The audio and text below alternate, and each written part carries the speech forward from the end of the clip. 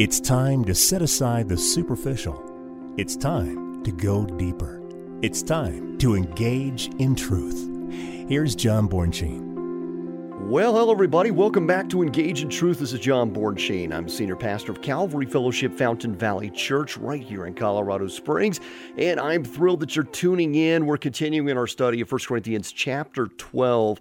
I know it feels like it's been many, many weeks that we've been in the study of not only the body of Christ, but the spiritual gifts that God has given to us by way of the Holy Spirit to do the predetermined works that He has called us to.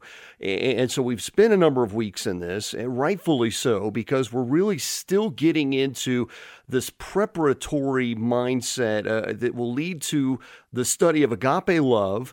And then as we get into 1 Corinthians chapter 14, we have even more to cover on the subject of spiritual gifts, especially the subject of tongues. And tongues has been a divisive subject in churches for many years. And so I really want to spend a great deal of time in going in and through the biblical texts so that we have a good baseline for that discussion. I certainly don't want to be a man of many opinions and just giving you my opinions, but rather spending time in the Word. That's why this is Engage in Truth after all.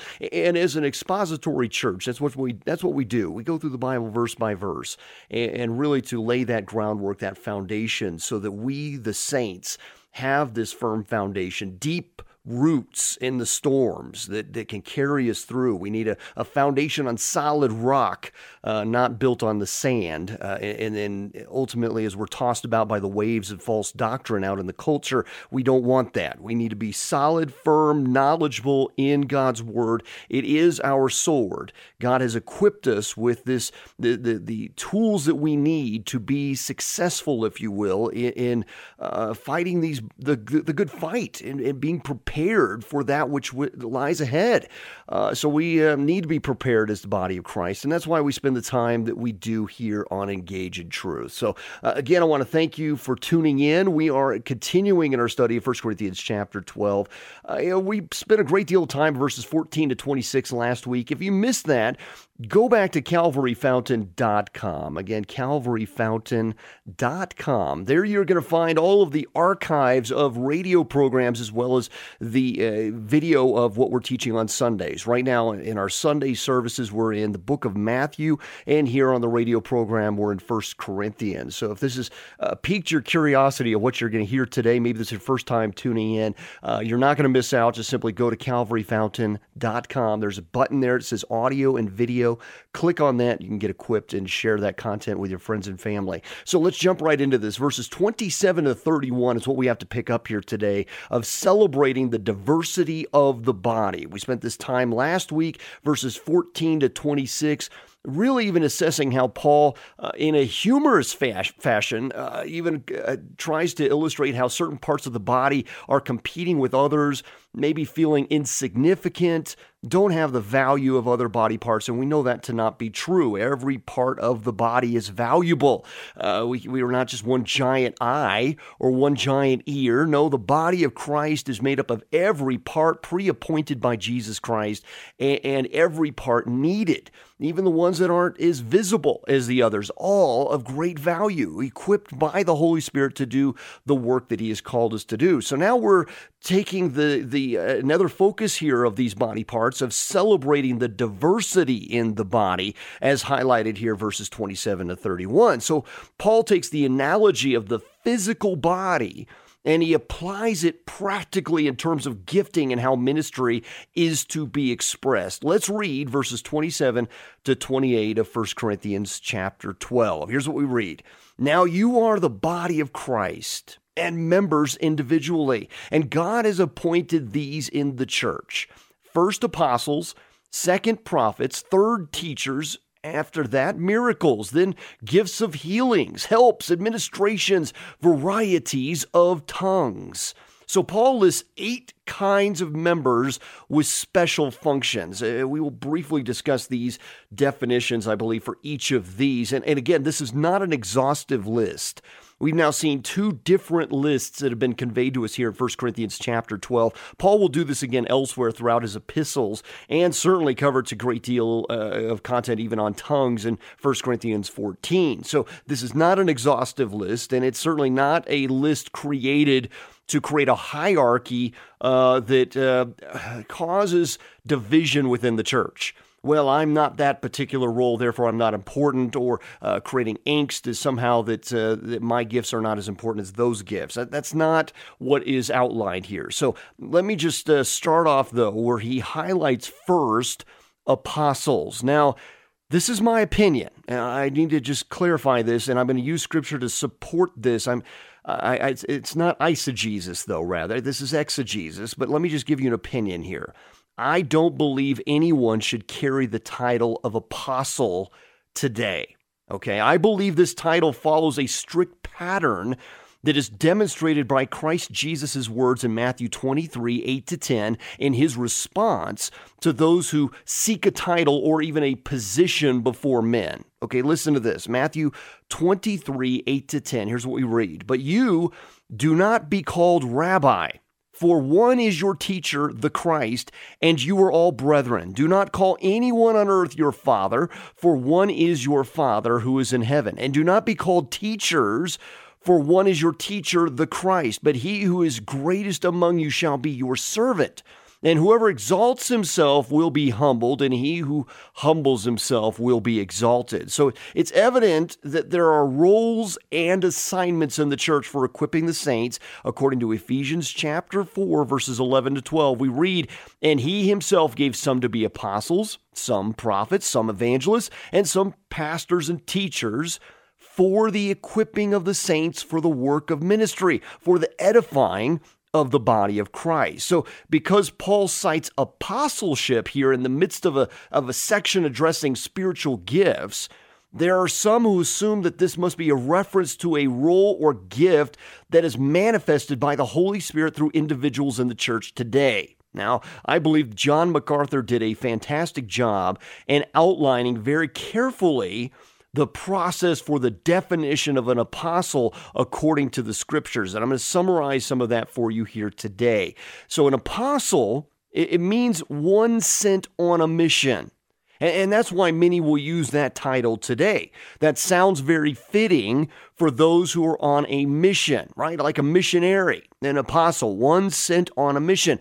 It's one whom God has sent on an errand with a mission, okay? So an apostle is accountable to his sender, and it carries the authority of the sender. And apostleship is the office an apostle holds. So Jesus Christ himself has an apostleship.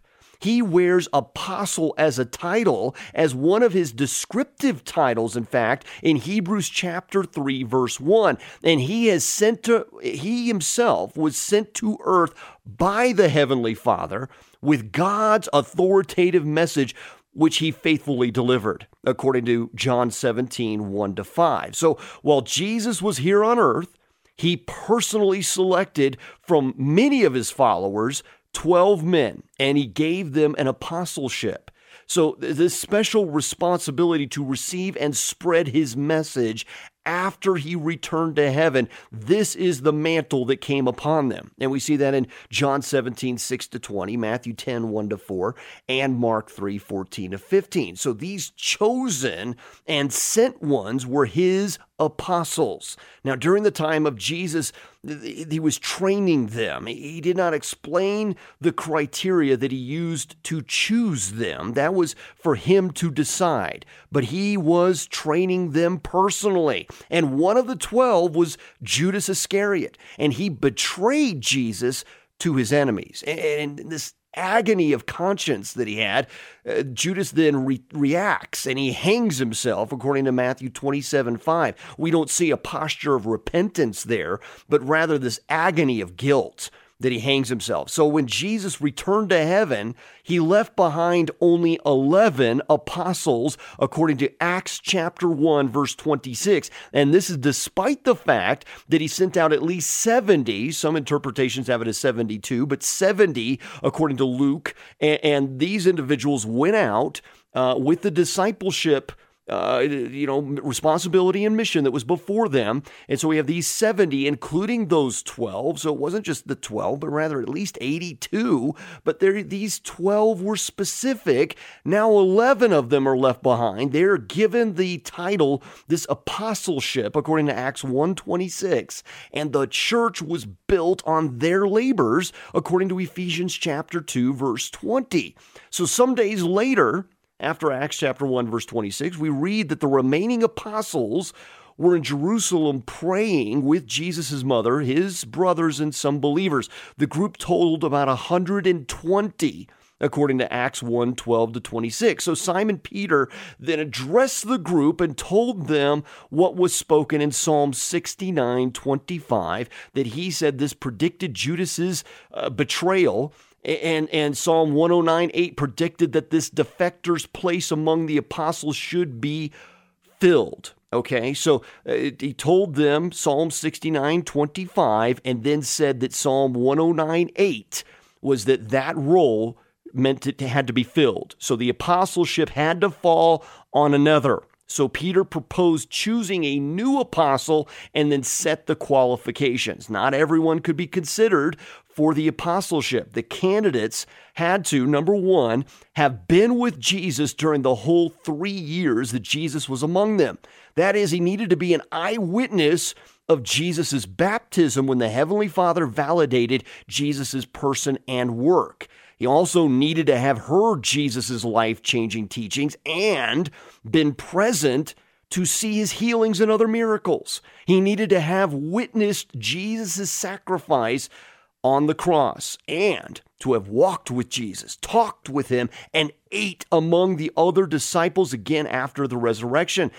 So there were the pivotal facts of Jesus' life, the heart of the message, and they were to receive that message, to teach it, to be personal witnesses, and this was required in order to verify that they had received the good news, verified the good news, and are now teaching that good news. So the prayer group in Jerusalem, when they nominated 2 individuals, they set forth these qualifications for apostleship, and Joseph Barsabbas and Matthias were the 2 that were nominated. And the lot fell to Matthias, and he became the 12th apostle. Though there were many with them, they were numbering 120, and we saw the 70 had already gone out according to the Gospel of Luke. So despite all of that, he became the 12th apostle by this nomination. So on repeated occasions, the apostles gave witness of their personal observations of Jesus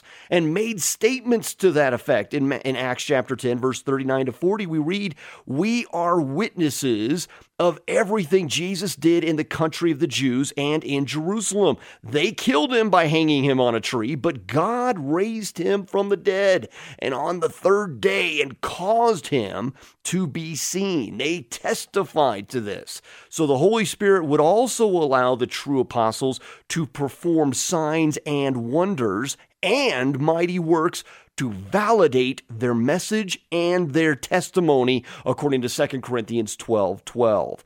Now something else happens, something very interesting. Here it seems like the positions have been filled, 12 apostles, but months later, Saul, who's one of the Pharisees, was trying to stamp out this new cult, if you will, of Christianity that he seemed to think that it was by killing and jailing some of the followers of Jesus Christ. And Jesus said that he had chosen Saul. Now here's what he says, Acts chapter 9, verse 15, "As my chosen instrument to carry my name before the Gentiles and their kings and before the people of Israel." So following his conversion, Paul, previously Saul, spent some time in Arabia where he was taught by Christ, according to Galatians 1:12-17. In total, he would spend 3 years in training, just as the other apostles did, under the direction and training of Jesus himself. So the other apostles recognized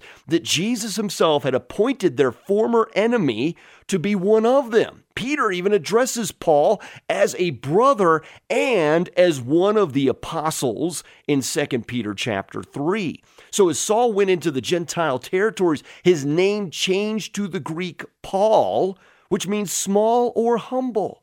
And Jesus, who gave Paul his apostleship, sent many messages through him to his churches and to unbelievers alike. So it was this apostle Paul who wrote over half of the books of the New Testament. So in two of his epistles, Paul identifies the office of apostle as the first that Jesus appointed to serve his churches, as we see here in 1 Corinthians chapter 12 and in Ephesians chapter 4. So clearly, the work of the apostleship was to lay the foundation of the church, in a sense secondary only to that of Christ himself and what he established. They were the next agents, if you will, that Jesus had appointed, servants, to go and establish, build up, and plant churches far and wide. And we see this from Ephesians chapter 2, 19 to 20, and this required eyewitness authority behind their preaching. It wasn't a title for the sake of title, okay? They had to be verified,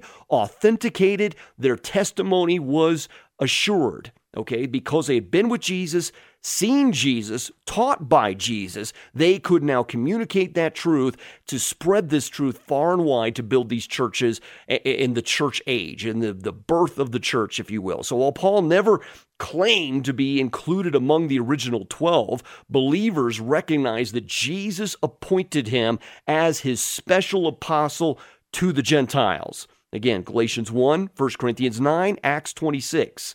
Those are your sources. Go check those out. So Paul referenced that he was an apostle because he had seen the Lord Jesus in 1 Corinthians 9, verse 1. You can also read 2 Corinthians 11 on that. So, and he was specifically doing the work that Jesus had commanded him to do.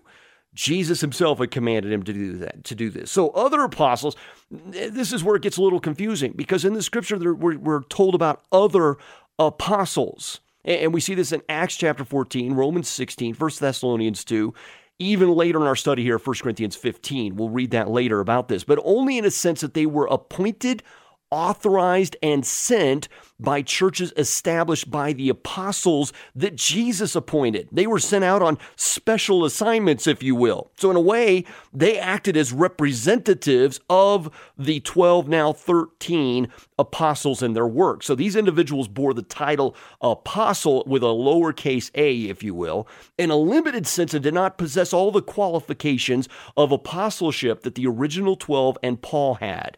So when the Bible was being compiled, it was critical that every author had credibility from other sources. This is why we can trust the Bible. It's a book of accountability. It teaches accountability, it demonstrates accountability, and other sources, even non-biblical texts, testify to it. So this is a critical point to remember when we examine 1 Corinthians 14, talking about both prophecy and tongues. So anything said must have accountability. God brought order out of chaos. The apostles were always able to cite their roles and appointments. They did not self-appoint, okay? They did not self-appoint. That's a key factor here. There should be no attempt, nor is there any place in the house of God for men to title grab. We are servants. That's our role. We are doulos, servants of the Most High. If you look to Matthew chapter 20, verses 20 to 28 for a moment, this is just something I need to read to you. Okay, Matthew 20, 20 to 28. Here's what we read. Then the mother of Zebedee's sons, James and John, came to him, this is Jesus, with her sons, kneeling down and asking something from him. And he said to her, "What do you wish?" She said to him, "Grant that these two sons of mine may sit, one on your right hand and the other on the left, in your kingdom." But Jesus answered and said, "You do not know what you ask. Are you able to drink the cup that I am able to drink and be baptized with the baptism that I am baptized with?" They said to him, "We are able." So he said to them, "You will indeed drink my cup and be baptized with the baptism that I am baptized with, but to sit on my right hand and on my left is not mine to give, for it is for those for whom it is prepared by my Father." And when the 10 heard it, they were greatly displeased with the two brothers. But Jesus called them to himself and said, "You know that the rulers of the Gentiles lord it over them, and those who are great exercise authority over them. Yet it shall not be so among you. But whoever desires to become great among you, let him be your servant. And whoever desires to be first among you, let him be your slave, just as the Son of Man did not come to be served, but to serve, and to give his life as a ransom for many. So no biblical evidence exists to indicate that these 13 apostles were replaced when they died. Jesus appointed the apostles to do the founding work of the church, and foundations only need to be laid once. After the apostles' death, other offices besides apostleship, not requiring eyewitness relationships with Jesus Christ in the flesh, would carry on the work. And that's why Paul lists out the others. He highlights prophets. Well, that's in the modern context of this, and as we understand the word prophet in this, it wasn't always about foretelling of future events. Okay, it was about forthtelling. Okay, it's the ability to receive and proclaim a message from God. Its primary purpose, as we'll read later in 1 Corinthians 14:3, is about telling the truth. This gift provides a word from God to a specific group or individual, not the normative word of God to all believers. So again, we start our discussion on prophecy and tongues here in the next few weeks, and so we'll get into that a great deal about the difference of foretelling future events from that of forthtelling and understanding the word that is needed for individuals at certain times. I don't know if you've ever had that, but individuals who are deeply mature in their faith, their prayer life is strong, they're in the Word of God, how they can give you the right word at the right time. Sometimes a word of encouragement, sometimes a word of admonishment. Sometimes we need to be convicted. We really all need that on a daily basis. The prophets are often ones whom God has appointed to even stand in the gap, to even be confrontational at times. They seem to be comfortable in that. Although Jeremiah didn't like the job, he did it because of that burning fire in him to be obedient to Almighty God, as we see Jeremiah chapter 20. So teachers, he highlights teachers, and that's the ability to clearly explain and effectively apply the truths of God's Word so that others will learn. And this requires the capacity to accurately interpret Scripture, engage in necessary research, and organize the results in a way that is easily communicated. I know that it feels like I spent probably 27 to 28 hours, the last that I had checked on that, per message. It requires that faithfulness to read, to study the Greek, the Hebrew, the commentaries, the lexicons have to be right at your fingertips to be able to help people understand and to go deeper into God's Word with these sometimes difficult words of truth. Now, we need more context to understand it and to apply it faithfully in our lives. So a degree doesn't make a teacher. There are talents and there are gifts. God qualifies and equips just as he did with Peter and John. As you might remember in Acts chapter 4, verse 13, now when they saw the boldness of Peter and John and perceived that they were uneducated and untrained men, they marveled and they realized that they had been with Jesus. I love that. That's the only qualifier that they needed. They had been with Jesus. Now, he also highlights miracles and gifts of healing.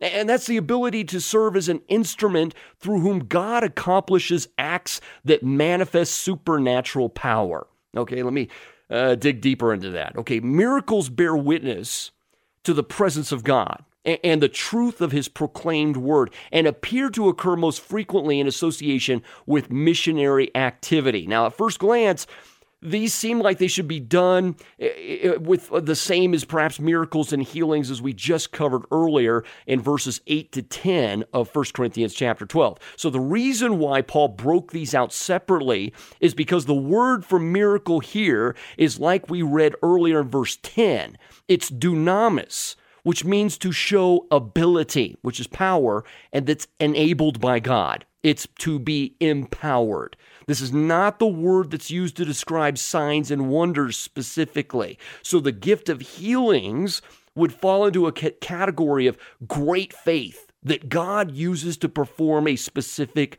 work. So again, we'll go back to some of that here later on as we go back and recap from verses 8 to 10. But in the short time that we have here today, I just want to highlight for you that he also talks about gifts of helps.